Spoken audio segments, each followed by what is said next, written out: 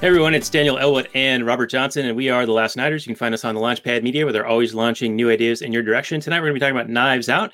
This is episode 139 of the show. You can find the show notes more at lastnighters.com/139. We have a great guest coming up for you in just a moment. But I will say, if I've learned anything from The Princess Bride, it's that they make good knives in Spain. And this episode was actually a suggestion by a listener from Spain who contacted me on Twitter a little while ago. And he said, hey, y'all, can you review Knives Out? I said that we could in a few weeks, and here we are. And he said, awesome. Thank you very much. Love the show, by the way. So I just want to share that with you, Robert. Somebody actually listens and likes the show. So that's good news. What? I know. Incredible, right? Also, I wanted to mention that as a surname sharer with Rian Johnson, Robert, I will hold you partially responsible for his ruining of the Star Wars franchise with The Last JediX. This is partially my fault? Just because of the surname sharing. But yeah, pretty much. Well, I'm used to lots of things being my fault. So, understandable. All right, fair enough. Well, let's introduce our guest. I've been wanting to have this guy on for quite a long time. He is the meme policeman. Hello, meme policeman. We can call you Ryan, I think you said. So Ryan, the meme policeman, why don't you introduce yourself to our audience and tell them what you do and where they can find what you work on. Sure. Well, it's great to be here, guys. The Meme Policeman is basically just a fact-checking site that kind of specializes in social memes on social media.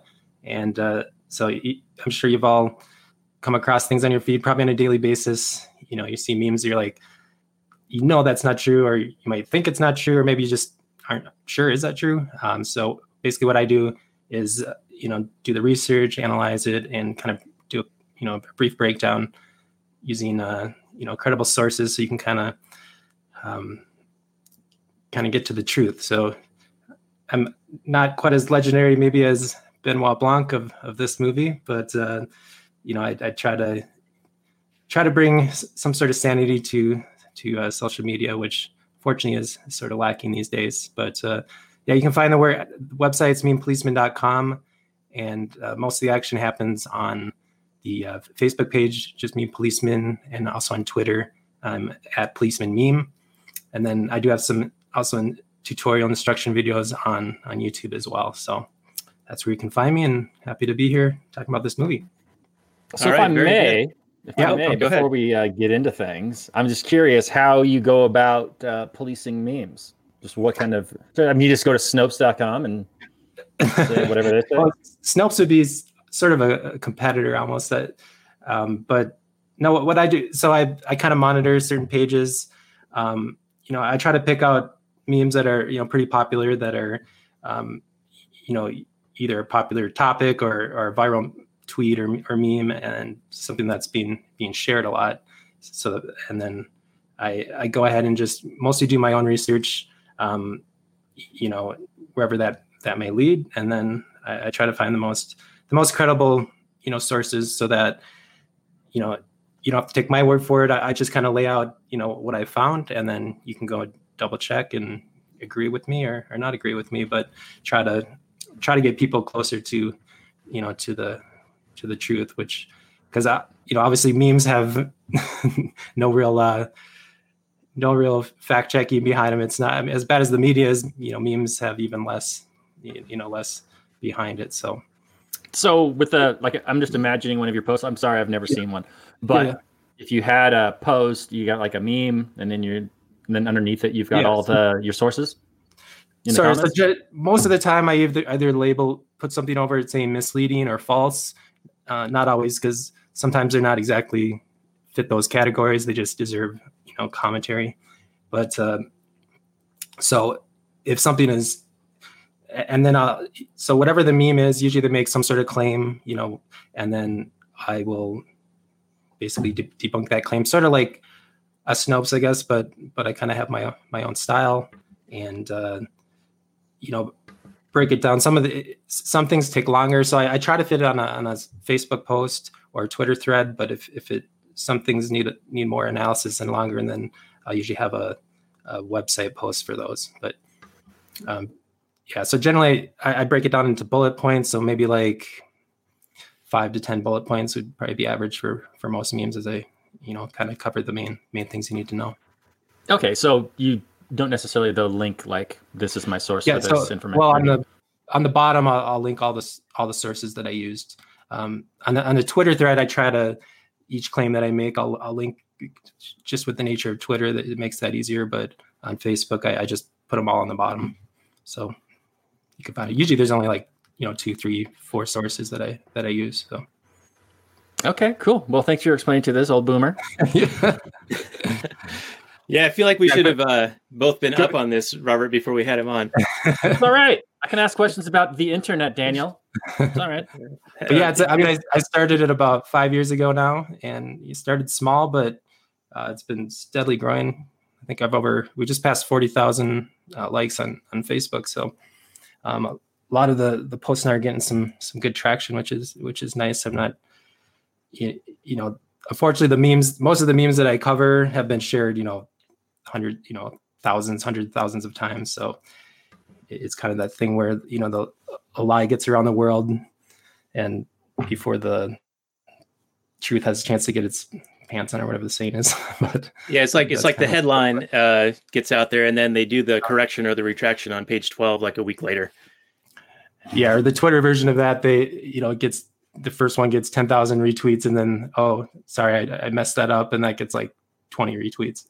So, but that's the world we're living in, unfortunately. Yeah, and it's good stuff. I've seen them for a couple of years now, and that's why I've wanted to have you on for a while. And it seems like, and I swear we'll get to the movie, everyone, but it seems like you have a very fact-based and almost objectivist perspective that you bring to the analysis of the events. It's very much like, here was, the action, here's why this, is a misleading statement from the meme. So it's very much like a point-by-point takedown of these things. And I think it's really hard to argue with your analysis. I think it's pretty much spot on almost every time. I haven't had any real disagreement with anything I've seen. Yeah, well, I try to explain, where I'm coming from. And yeah, I do have a little bit of, objectivist influence for sure, kind of often between objectivist, libertarian sort of circles, but I try not to let that influence necessarily the post, which would be about finding the truth versus for that situation. But every fact checker is going to have their perspective, so I feel like I kind of have a unique thought process versus like a Snopes or some of the others out there. Not that those, I think people should listen to those as well, and just compare with maybe what I'm saying and what others are saying, and that's the best way to get to the truth. Have the best argument, the best facts win. That's kind of my philosophy. So what would you say your ratio is for finding memes to be false or true? Is it mostly false? You find ones where you're like, that can't be true, or I want to see if that's actually true or not, and then you go out and you find evidence to debunk it, or you mostly confirming memes? Well, most of them you can't really debunk, because most of them are just stupid and they have an opinion, or they're not much you can do it. So generally they have to have make some sort of claim, factual claim, particularly numbers, and I'd say probably the majority of them are misleading. So they take like a piece of the truth and omit all the context and to mislead the viewers. So what I do is I bring in additional context and say why that's misleading. But yeah, so a lot of them I do from like Occupy Democrats, and the other 98%, which are probably two of the biggest left-wing pages. I find it's harder to find right-wing memes on, like, there's not as many meme pages that post widely shared memes that are debunkable. A lot of the right-wing memes I find are, troll type memes, or they're just, they're silly, or they're just making an opinion. So, as I say, the left can't meme, but they also have a lot of misleading and false memes. So a lot of the left needs to make more specific claims, basically. So that makes it easier to debunk. So I see. So yeah, I would say I don't pay attention to a lot of left wing memes, but I do notice that it seems like a lot of right wing memes are more like based around their beliefs and philosophy. Would you say that's kind of true? Yeah, or they're like troll type meme, like particularly where the libertarian, maybe alt-right memes are more like trolling, and it's hard to even take them seriously sometimes. It's like, are they trying to just provoke or mess, but most of the left-wing memes are serious. They're not. Yeah, they're serious. Trolling. They're not funny at all. No. I'm in the memes for the funny. That's what I care about. I mean, sure, if there's some truth there too, that's great, and that makes it funnier. But I'm mostly there for the funny, and I don't want to necessarily look at a meme and get lectured to or explained this listicle about why their worldview is correct or something. Especially if every point is wrong on it. And then, but at the end of the year, I do kind of a fun thing called the Meme Awards. So, because normally I don't address the funny memes, and that's just not my thing. But at the end of the year, I try to give awards for all different categories. Like the funniest meme of the year, or the most annoying meme, and then the best and worst. I come up with a bunch of different categories to try to reward some of the good ones as well. But most of the time, I'm dealing with the bad ones. So. All right. So you're saying the Occupy Democrats is probably the worst offender in the meme world at this point? Well, as far as you're concerned, they're probably the biggest page. I think they have like over 10 million followers. It's pretty crazy. And other 98% is also up to, I think they're above 6 or 7 million followers now. So, and the thing about those pages though, they're just kind of like a bellwether. They're bellwether sites. They just kind of pick up what's in the zeitgeist in the culture. Okay. So, but I like to say they don't come up with any ideas on their own. Basically all of their memes come from usually either public statements from somebody or tweets or headlines or something, but they're just repackaging what's in the culture. So that's why I use them. So if Occupy Democrats post something, it's usually because it's been from a viral tweet or all over the culture somewhere. So what percentage of left-wing tweets are funny? Tweets or memes? I mean memes, sorry. Every once in a while, if you had to put a number, I'd probably say like 10%. That's not that's maybe 5%. Okay, that's more. Every once in a while, I have to give them credit, but most of the time, it's they're not good. So we've answered the question that the left can meme just about only 5% of the time. Are they successful? Left can rarely meme. A revised statement. All right. Well, thank you for the exposition on what you do there. And people should check it out, memepoliceman.com. And we do appreciate you joining us for this episode. And we usually start off with the Google description. So once I read this, then we'll go to Robert for his opening information. So if you guys are ready, make it, on screen. All right, here we go. Knives Out came out in, looks like 2019. It was an American mystery film written and directed by Rian Johnson and produced by Johnson and Ram Bergman, a modern-day whodunit. The film follows a master detective investigating the patriarch's death after the family gathering gone awry. It came out 2019, just last year, 7.9 on IMDb, 97% Rotten Tomatoes, 82% Metacritic, and 93% of Google users liked it. The description is, the circumstances surrounding the death of crime novelist Harlan Thrombey are mysterious, but there's one thing that renowned detective Benoit Blanc knows for sure. Everyone in the wildly dysfunctional Thrombey family is a suspect. Now Blanc must sift through a web of lies and red herrings to uncover the truth. Director and screenplay Rian Johnson, box office $309 million, and got a few nominations from the Academy Awards. And Robert, we'll go to you for your open. Well, I've seen this movie twice now. Once for pleasure and once for the podcast. And I enjoyed it much more when I was watching it for pleasure. Not to say that it wasn't enjoyable the second time around, but I already knew the story. So it was, you don't get to go on. I think the most fun for me in this film was in the reveal at the end with Blanc kind of laying out what actually happened. And then you get to put all the pieces together and see if it all fits in your own mind. That's the real joy in this kind of a film. So it was more fun the first time around. Obviously, the second time, you know what's going to happen. But I really did enjoy this film. The acting is all fantastic. All the performances are a lot of fun. I really also enjoyed the storytelling strategy here, like the way that the story was told. Like I thought it was going to play out much more like a like a Clue type of movie. I mean, it's obviously based on it, plays fun with its influences, Clue being one of them. But the movie sets up some kind of red herrings at the beginning, kind of introduces the idea that some of these other family members could be involved, but then it quickly forgets about that. Like just when they're doing their initial interviews and they're showing some flashbacks of the other members of the family, we find out that it could maybe be one of them, but then we get zero more information to kind of like, ooh, maybe it could be this person. Ooh, maybe it could be that person. We just kind of follow along on Marta's story, and we find out that, well, at least it wasn't her. But we're not exactly sure what is happening until the end. Man, I was along for the whole ride. I thought probably my favorite standout performance was Chris Evans. He was just having so much fun in that film. But so was James Bond. He was doing great, even with his funny accent that he did.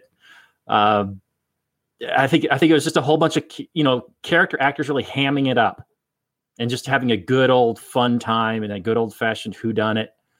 And you could maybe, I'm not going to give it a perfect score, but I really don't know if it's a whole lot of flaws to it. And it surprised me that this was a Rian Johnson film. Not that he's not a talented guy and doesn't know how to tell a story, but just between this and Last Jedi, and I was like,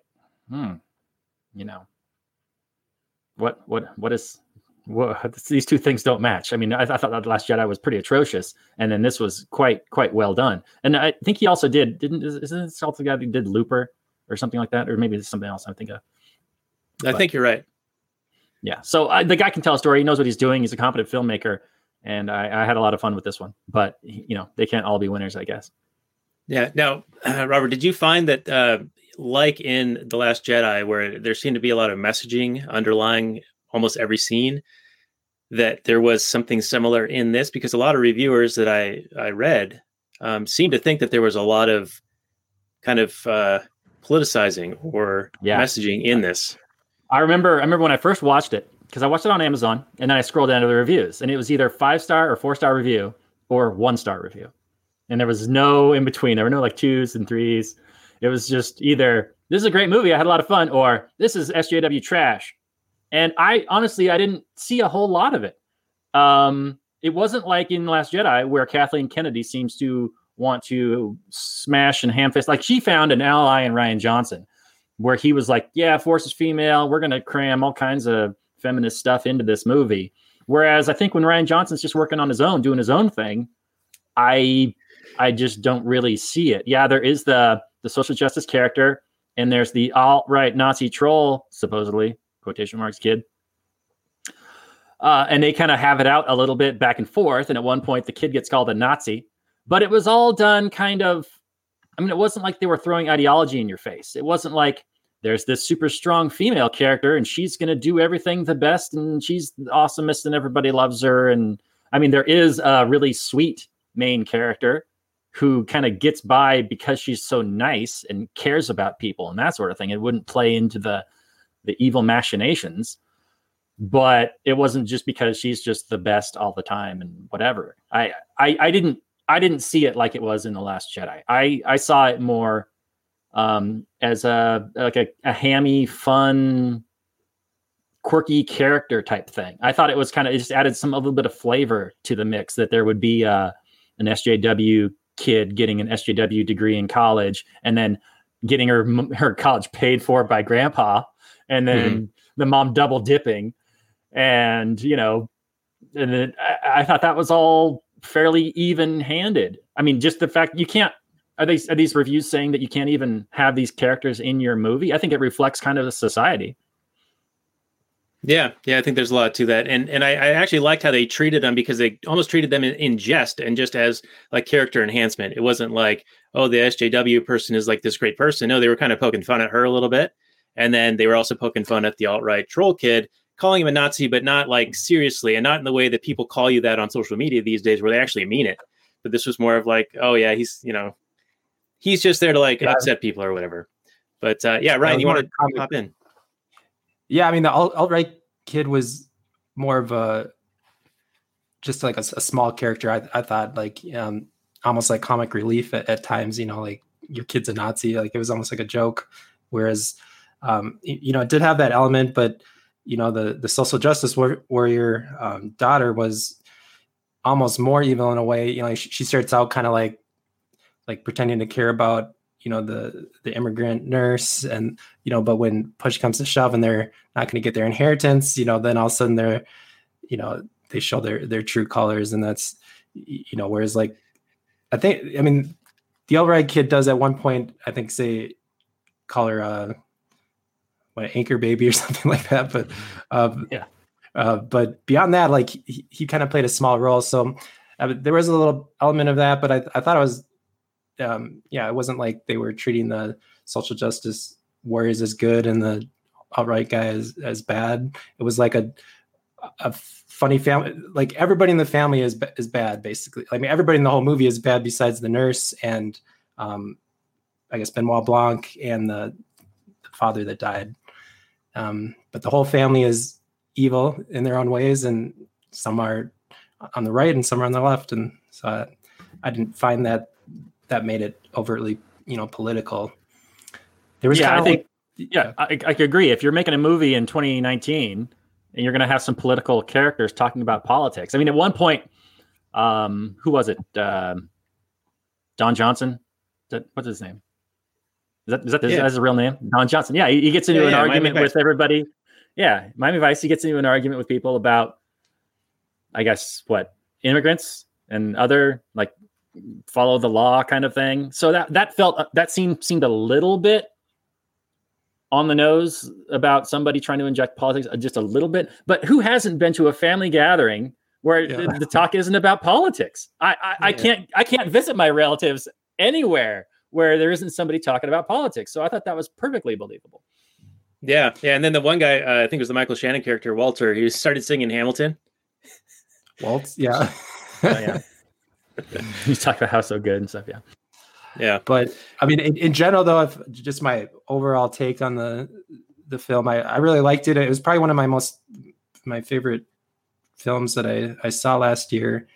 Just in the fact that everything's so crazy now. This movie just allows you to have 2 hours, just be totally immersed in this, whodunit story, which is, a genre that not really that used anymore.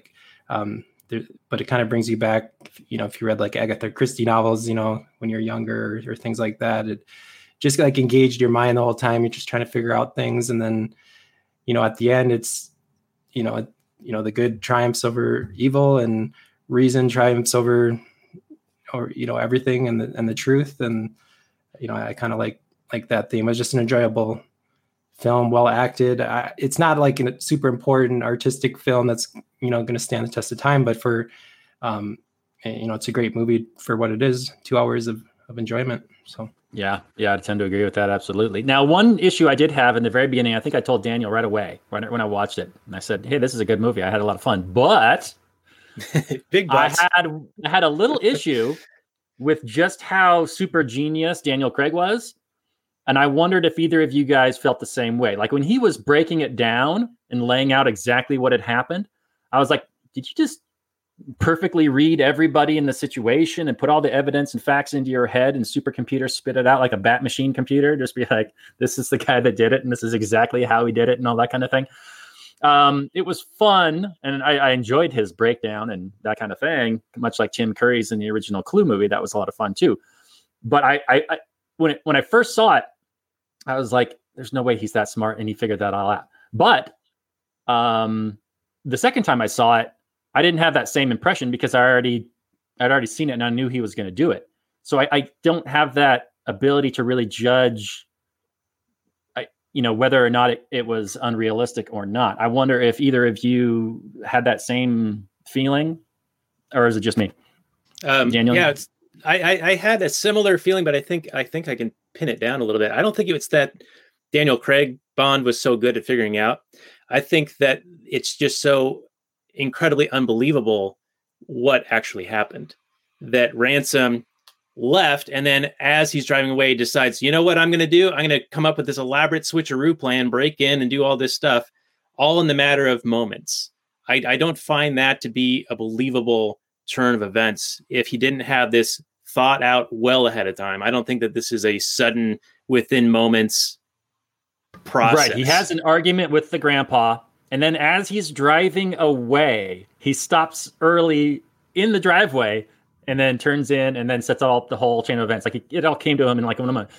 Like obviously he said he was honest when he said, he figured out he would have to fend for himself. And his mind immediately goes to wicked, super complicated revenge murder scheme. Okay. Right. And it depends on Marta being responsible for the death, even if she didn't actively intend it with malice. So that this Slayer rule thing plays into it. Like he has to have all this foreknowledge and information about this, but he's this spoiled brat, like playboy guy. I just don't see it happening. So that was the part that made it unbelievable for me. Ryan, what was your take? Yeah, I mean, there's definitely some holes in it. I would call it plausible, but definitely you have to suspend a little bit of belief for some of the things. But the other is, when Marta thinks that she's killed him with injecting the like she gives him like 100 milligrams of morphine or something. Yeah. Like, wouldn't you realize? I mean, it's not going to take 10 minutes to. I mean, wouldn't you feel some effects? I don't normally inject morphine, but from what I imagine, when you inject something, you're like, pretty messed up right away, especially if it would be that much. It might take 10 minutes to die, but he seemed pretty lucid and able to construct this whole. Like, wouldn't it like numb your whole body? Wouldn't you just be like, okay, I don't know, feel I've never this. taken 100 milligrams of you morphine. Feel this? Yeah, but Saving Private Ryan, where they're giving him morphine. They inject this little morphine. Yeah, and it's like almost immediate. Yeah, but it's almost immediate for the pain relief. Yeah. So like you feel it almost suddenly. Yeah, when they inject heroin, it's that it's like right away from what I imagine. Yeah. So that was another thing that was another thing that felt totally unbelievable to me, that he would be aware if he had received morphine, and especially that quantity. He was supposed to have 3 milligrams to help him relax, and he must have been familiar with the feeling, right? And obviously he wasn't feeling that, unless it's like a placebo effect because he believed that's what it was. But I just don't see it. Yeah, you'd think you'd feel a lot different. But not only that, to have the mental capacity to think through like this elaborate scheme that he has her do, while you're on that much morphine, I would think would be difficult. Although they did set that up. They did set that up with saying that the plots of his novels just came to him.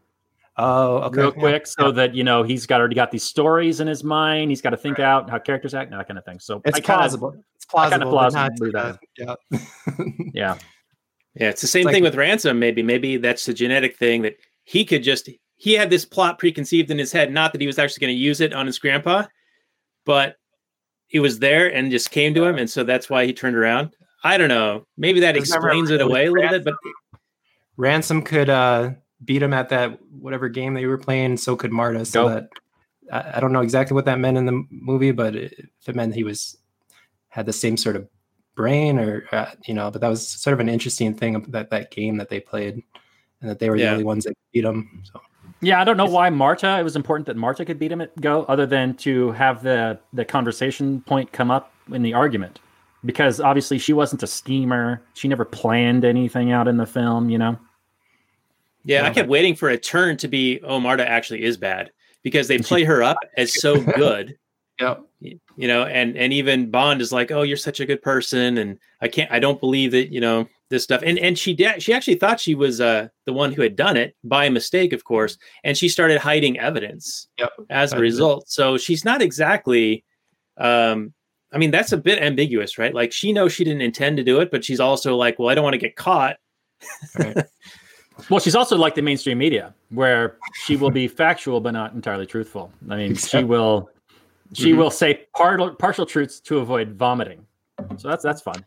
I thought the vomiting thing was another thing that wasn't exactly believable, but it was kind of an interesting thing in the story, I thought. But is that even has anybody ever? I don't know if that's a real thing. I don't know. I think Rian Johnson just had to build in these mechanics to make the plot kind of work, because he had to have her be able to beat the grandpa at Go, and Ransom be able to beat the grandpa at Go, so that the Nazi masturbator would overhear Ransom having the argument And then the subject of Marta came up, and that would be the tell to Bond to know that Marta came up in the middle of that fight for some reason. Because there's no other reason other than they're arguing about the will. Well, therefore, he must have been talking about Marta and the will at the same conversation. Yeah, I imagine when you're writing one of these kind of stories, it really is, you're putting pieces of a puzzle together and you are just coming up with things that are semi-plausible to fit.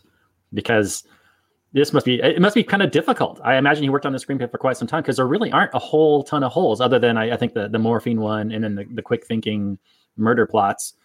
And then also I'm glad you guys didn't have an issue with Blanc's big reveal of knowing everything. It bothered me a bit at the beginning when I first saw it, but I think it's such a fun. It's it's the big payoff for the film. Is the big reveal of what actually happened and does it all fit and make sense? And were you along for the ride? And is a big satisfying conclusion? And I think it's a very, very satisfying conclusion. I thought it was all that fun, and then even to have one of the cops be a big fan of the novelist guy. That was a fun inclusion where he was pointing out little key details. Oh, these are from that story. That's from that. Oh, this is totally like this story. That was a lot of fun. So I had a great time with this movie. Yeah. Now, Robert, in your second watching of it, and Ryan, I think you watched it a second time as well recently. Did you guys find that there were breadcrumbs and clues in the film that would reveal what actually happened? Or is it not that you can actually see these things, and so then you're dependent on Blanc coming up with this out of nowhere reveal? Because that kind of is unsatisfying to me. There was a critique of Sherlock, the BBC series, that goes into that kind of concept where, Matlock and shows from the 80s that you would watch, and for 45 minutes you're like, how are they going to get out of this one? But sometimes you go, oh, that's the dirty character, that's the person who did it, and then when you find out that's who it was, because you were observant throughout the show, that you could figure it out before the main character, before the Columbo moment, right? But I'll go to Robert first. Did you find that in the second watching that there were these clues where you could have that Columbo moment? Or are you relying on Blanc coming up with this without the information available to you? Yeah, I think you're reliant on Blanc. Now, to be fair, though, my viewing of the film did change drastically. Not drastically, but there, especially with certain scenes, like where I'm paying the second time around, I paid key attention to Ransom and his mannerisms and the way he was acting, and I interpreted them wildly differently the second time. The first time when he shows up, I think it's where he's like at the will reading. And he's sitting down. That was a fun scene. He's having a great time. He's like, fuck you and screw you and I hate you. And he's just having a blast. I interpreted that very differently the first time. I thought of that as the guy that is sick to death of his blue blood family. And he's just wanting to see everything burn down because he thinks they're all hypocrites and, this and that. But the second time around, I saw it very differently. And how he was super excited to, watch the will reading and knowing what was going to take place, that Marta was going to get all the money, and still kind of sticking it to his family, but from a position of foreknowledge. So those are two very different readings. And he's still my favorite character in the film. I still think, he did a great job acting wise. But you're right. I don't think that there's a ton of breadcrumbs for the audience to pick up on otherwise, other than his performance. And even then, in the first time, I interpreted a completely different way. Now, maybe that's because I wasn't perfectly analyzing each individual character. But yeah, each character had a motive for the most part. And I like your idea that was brought up, and maybe it should have been followed a little bit further so that you actually, by the end, you still think it could have been any of them. I think that would have made a better film. Yeah. I guess he didn't fit into his puzzle piece movie, but it really would have been nice to have some red herrings for some of the other characters along the way, other than just in that initial interview.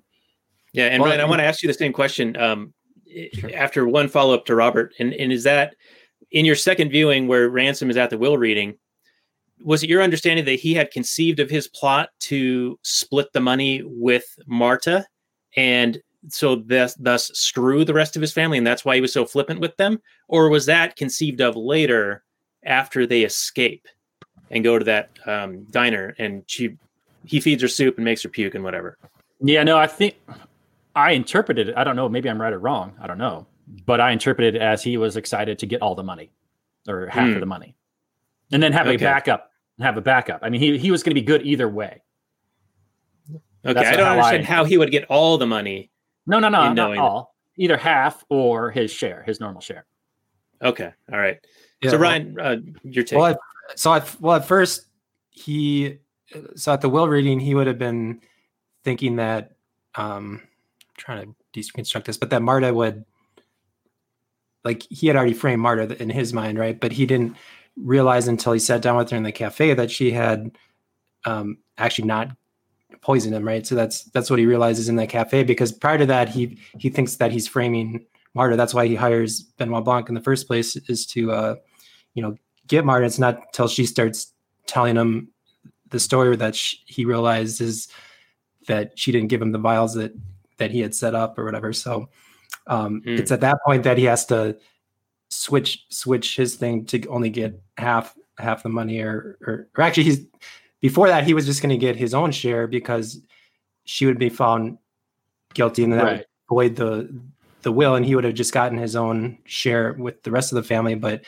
at that point he realizes he can get half the, or does he still only get his share? I can't remember. He would have gotten his share, right? But I think he was mostly happy and excited for the will reading, because he was just, well, at that point he had his popcorn in his hand, and he was just happy to see his family lose their shit. Exactly. I think that's what he was mostly happy about that. And he knows that he's going to frame her, so he's going to get it eventually, and he's just sitting back for the ride. I would say Schadenfreude full on, and he's just being like, "Fuck you guys, you're not getting shit." For me, like the nice thing about the first time through the movie is that you actually, like, midway through, start to think that Ransom is actually could be the good guy, because he's almost like too obvious at first. You're like, there's no way, like, he's like super pissed out. He's like the black sheep of the family. There's no way he's the one responsible. That just seems too obvious. And then he's like, oh, maybe he's going to be, the hero. And then he's helping Marta. And then, then he obviously turns at the end. But the second time through, obviously you don't have that, that kind of journey. And you're just, like you said, you're watching him more carefully. The other thing I noticed more the second time is that Marta had that the blood stain on her shoe, which was kind of like given early on in the movie, and that's why Benoit Blanc knew from the beginning that she had something to do with the murder, but he also knew that she couldn't tell a lie. So, but that was kind of one of the interesting things I didn't really notice the first time through, but the second time I'm like, oh yeah, there's that blood stain on her shoe that he saw. Yeah, I noticed that early in the film. I only watched it the first time, and then Blanc noticed it as well. And what was the point? I don't understand, because there was no, like, it was obviously a suicide because there was no blood splatter or shadowing or whatever would have happened in any area of the room. Like, there was a 360 degree like blood pattern. But she was so far away. How would she have gotten blood on her shoe anyway? Like, she peeked in through the door and was like, this happened. And then she had to, leave. Yeah. My thought was that when he slit his wrist, it would fly, and she just got that one little speck. He severed his carotid. So that's going to shoot out. Really, right. But didn't she not notice until she opened the door and saw him? And wouldn't that have been after the fact? No, she saw him slit his wrist, I'm pretty sure. I thought she saw him, and then she turned away, right? Or not his wrist, his throat. No. Throat, wrist. I don't know. I'd have to watch it again. All I know is that it made sense to me at the time. Okay. All right. Maybe I'm weird. So we've done a few nitpicks. I have one more, and I don't know if this is a real thing or not, but it seemed to me, if you're going to have medications, that you wouldn't want them to be in the exact same vial, same colors, same everything, except the words might be slightly different. Now, the reveal told us that Marta is so experienced that she could actually, without even knowing, sort of like when you're sexing chicks, they can just, you hold up the chick, and if you're good at it, you can 99 times out of 100 pick male, female. You guys aware of how they sex chicks? Oh yeah, I'm almost chicks. I'll post a video about it. But it's apparently like there's nothing visual. There's no visual thing. Like you just get good at it. You practice it enough, and then you somehow intuit this. So she got almost intuitively, she did the right medication. But when you looked at them side by side, it just bothered me that they were so identical looking, other than one word on them. That just seemed unbelievable to me. I don't know if that's how. Oh! You mean before, when they're in their actual bottles? Why would they not look differently? Yeah. Like why would you want morphine to look identical to this? You tell me, Janet. You believe in the market, right? Come on now. Well, it's probably highly regulated. You know what it probably is? It's probably a regulation that says the label must look identical. The vial must be this dimension. But I don't know. I'm not. I don't know. Well, it bothered me, but it might be a regulation thing. I don't know. But Robert, you got any notes? You want to take us down?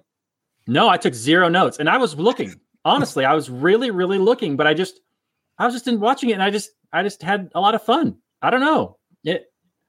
I wrote down. I think I wrote like one note saying that so and so just called the other one a Nazi and a social justice warrior or something, and that was it. I think you guys are coming up with some great points. I think just this discussion of the plot and the characters and the story has just been a lot of fun. So I don't really have any like key takeaways. It's more of this is just a pure entertainment film. I don't necessarily say this is like a political statement or an important film that people need to see. It's just something if you want to have 2 hours of good time. I can see why murder mystery novels are, or at least used to be, a really, really popular form of entertainment, because they are engaging. And it's fun to see a film like this, in 2019. So I would love to see more like it. Or I don't know if this genre is going to get, refreshed or reborn. But if people can start making kind of more films similar to this, I think it'd be a lot of fun. I'd watch them. Yeah, I mean, I think the reason why it feels so refreshing is that it kind of embraces facts and reason, because we're living in this era where postmodernism, like there's no such thing as truth, or truth doesn't exist, all this kind of nonsense philosophy, which shows up in all sorts of films as well, where things don't make sense, like the whole it's not emphasizing the efficacy of reason, let's say, and being highlighted and being admirable. So that's what this movie was about, the truth, getting to the truth with the facts. And I think that makes it appealing, and it's logical. And, unfortunately, there's not a lot of films like that anymore. Like the most famous film last year would be Joker, and Joker is just like, it was a great film, but it's just, a depressing film, a film that highlights human misery, mental illness, like the guy, like he doesn't have a choice. He's just destined to become, this Joker because he was abused in the past. And, it's a very down, depressing film, and now of course it feels like we're living in Joker essentially, with the riots on the street. But so, yeah, that's why I enjoyed it so much. And again, it's not like super important film, from an artistic or statement. It's just refreshing and well done. So yeah, based on what you just said, I do have to mention that it was refreshing to see the character of Benoit Blanc as a just very highly competent, intelligent man that knew what he was doing, could analyze people and their motives and the evidence at hand. And he's just very much it's just evidence of the power of the human mind and its ability to process information and to deliver justice. I thought that was a really, really cool thing. Yeah, he seemed philosophically grounded, and he had a lot of great quotes about truth and finding truth, and that truth is an objective thing that will reveal itself, which I liked that, because there's so much talk, especially in social media and censoring and what is truth and fact checking and all these things, like right in line with what you do, Ryan, at Meme Policeman. But, who is the arbiter of truth? Who decides what's true? And especially when things are, nuanced or taking needing philosophical foundation with which to view things to be able to derive what truth is. And yet they just like, I'm trying to come up with the right word, but it's like they have this hubris on these fact-checking sites, especially on Facebook or whatever, to remove posts or try to correct things that they really don't know. And they can't actually know. They just have a very biased opinion that happens to disagree with whatever the opinion was or whatever the facts might have been for some event that somebody posted.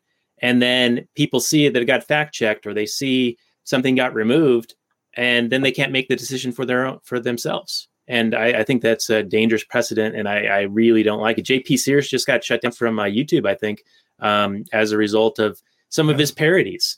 And, you can't, it really feels like you can't speak your mind or have opinions or have a competition of ideas anymore. It seems like it's more just, it's the MSM mainstream opinion or else, and that's it.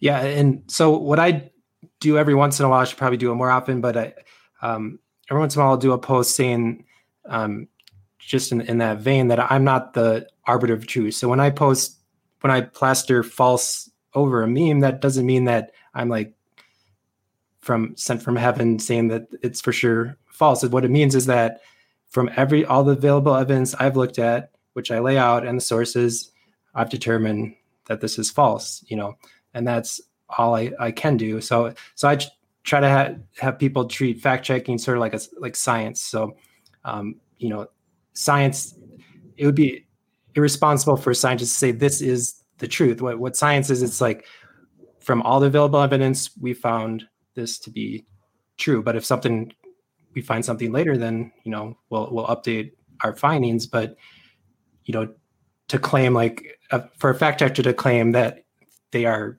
the arbiter of truth is the wrong.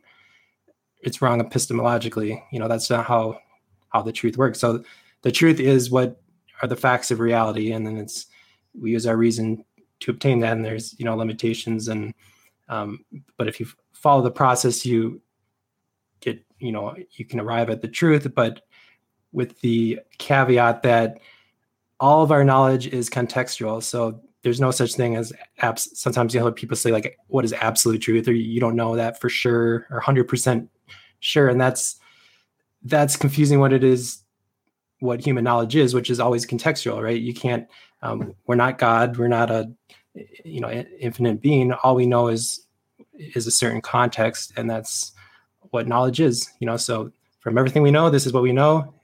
And, if I find something else out, then I'll update my context, but that's all we can use. Well said. That's absolutely right. The irony. Based on all the evidence I have, I believe that to be true. But you do see that a lot of people make that mistake, though.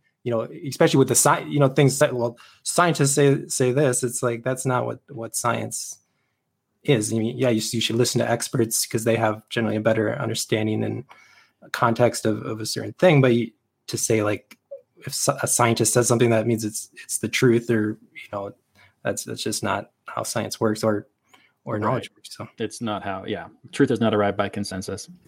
No. Right. And how many times has the consensus been wrong? There have been things in, I think they're called scientific revolution turning points. I'm sort of butchering it, but there's been consensuses held by the majority of thinkers in a certain area, all believing, the earth is flat or whatever, and then all believing that the earth is the center of the universe, and then all believing, certain things. And then there would be some abstract out there idea that would be ridiculed and mocked for a long time.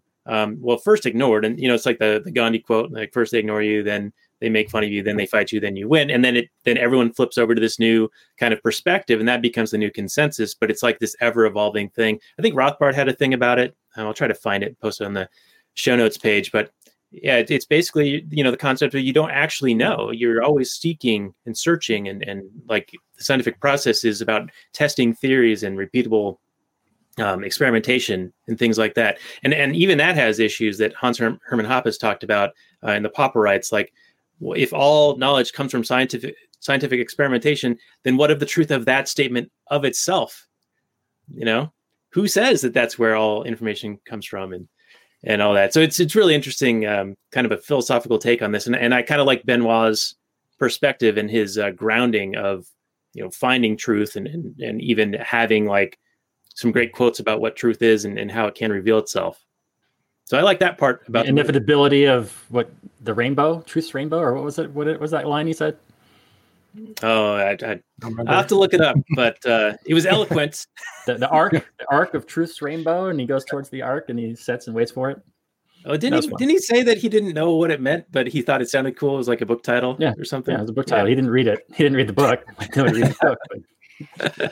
Yeah, that's a great commentary too. Sorry, go ahead.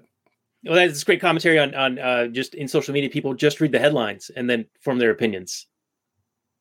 Yeah, sure. Yeah, definitely. Anyway, so Ryan, sorry I cut you off like 3 times there. It's okay. I was saying, have any of you seen the Civil War documentary from PBS? Like that was back in like the 90s. Like Ken Burns? I think I've seen pieces of it.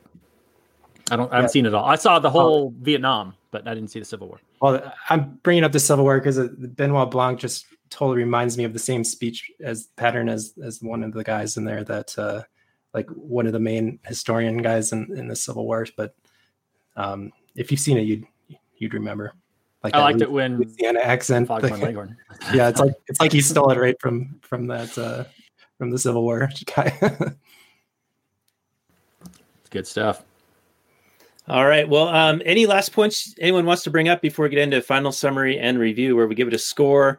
It can be, sometimes it's out of 10, sometimes it's stars, sometimes it's black and gold, sometimes it can be whatever. We could, give it a number of knives, whatever you guys want.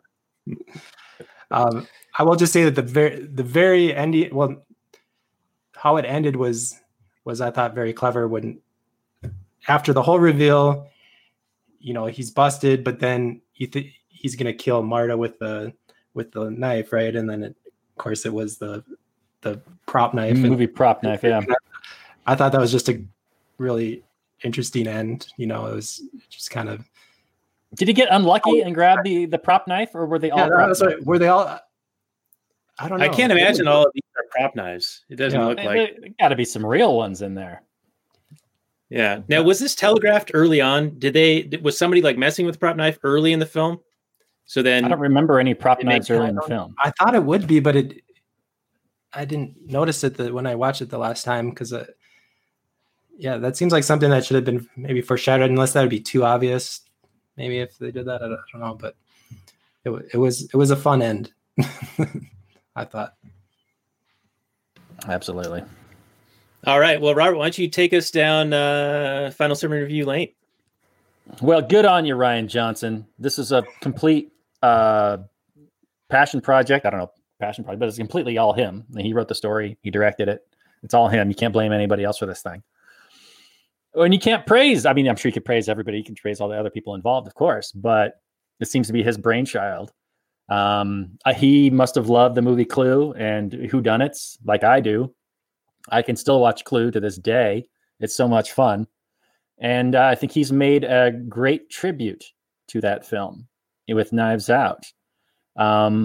He's kind of reminding me a little bit of a Tarantino, not necessarily in his directing style, or maybe not even at his talent level. Maybe he's just slightly under that. But he is, other than The Last Jedi, throw out Last Jedi.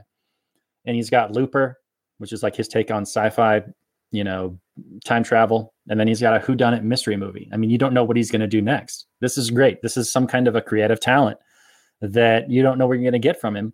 So as long as he stays clear of Disney and their social justice, feminist crap, and he doesn't try and, inject it. And I think he's probably just excited to work for Disney. And he's like, yeah, Kathleen Kennedy, I'm a total feminist too. Maybe he is. I don't know. But it really seemed he played up to those expectations in The Last Jedi. Especially, you're getting called on to make the second film in a trilogy. It seemed like an awkward situation for him to be in. So he probably felt like, he didn't have as much control as he normally would have liked in a movie. That's just my guess. I don't know. I don't know the situation. I know there are all kinds of like social media things where he's like wearing a t-shirt that says Force is female and rah, rah, rah. You're at Disney. You're making a Star Wars film. You probably dreamed of making a Star Wars film when you were a kid or being in a Star Wars film. So you probably would have gone along with whatever just to be doing it. I'm sure he was just really excited. And then the massive backlash afterward kind of, crashes that whole feeling, and probably never wants to go back and do it again. I know they wanted to give him his own trilogy, or was that JJ? I forget. I think it was Ryan. Anyway, I like him better when he's doing his own stuff.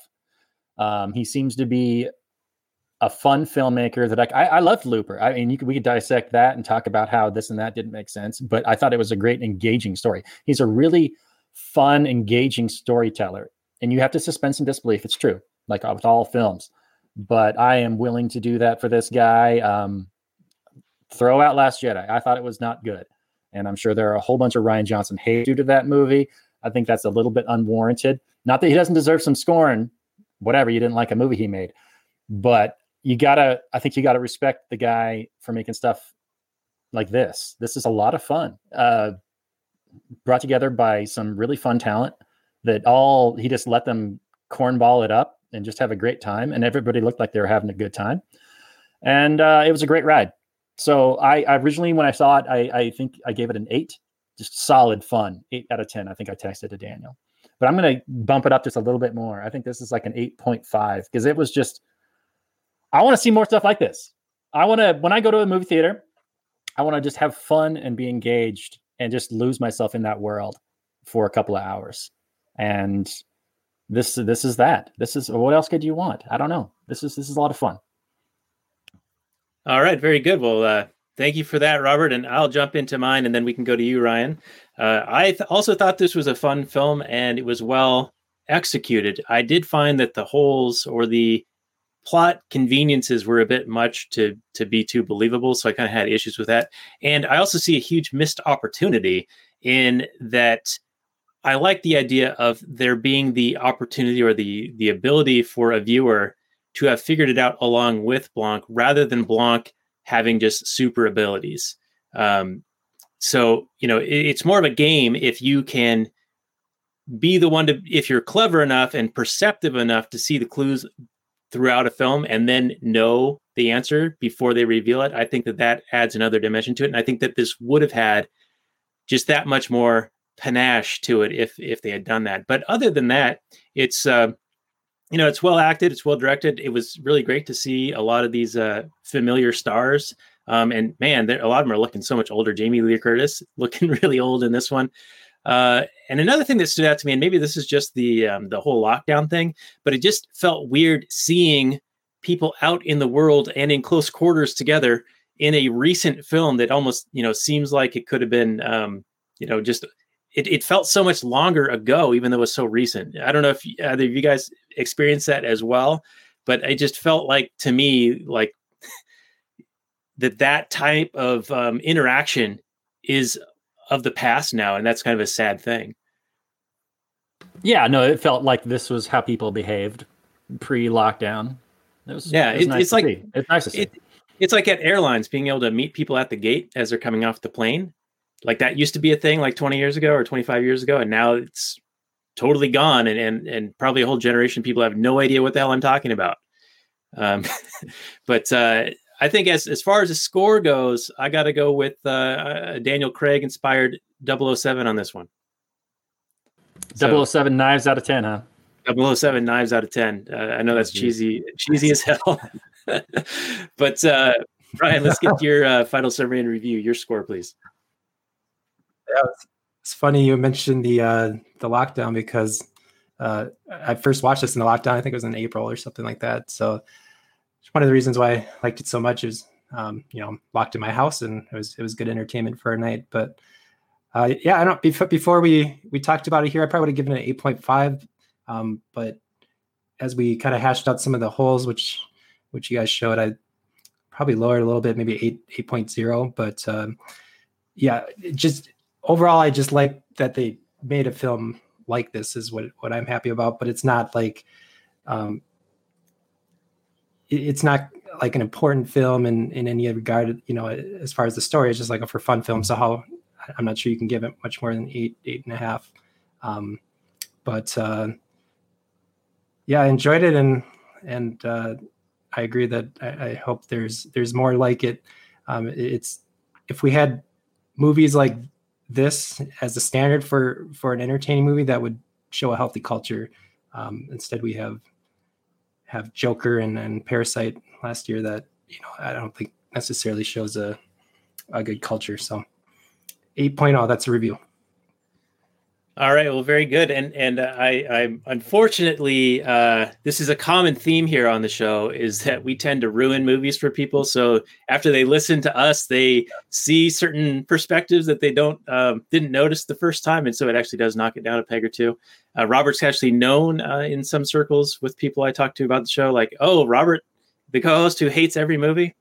Well, not every movie. All right. He gave it a really good score, this one. See?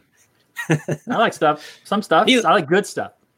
Yeah, it's got to be a pretty high bar for Robert to like it.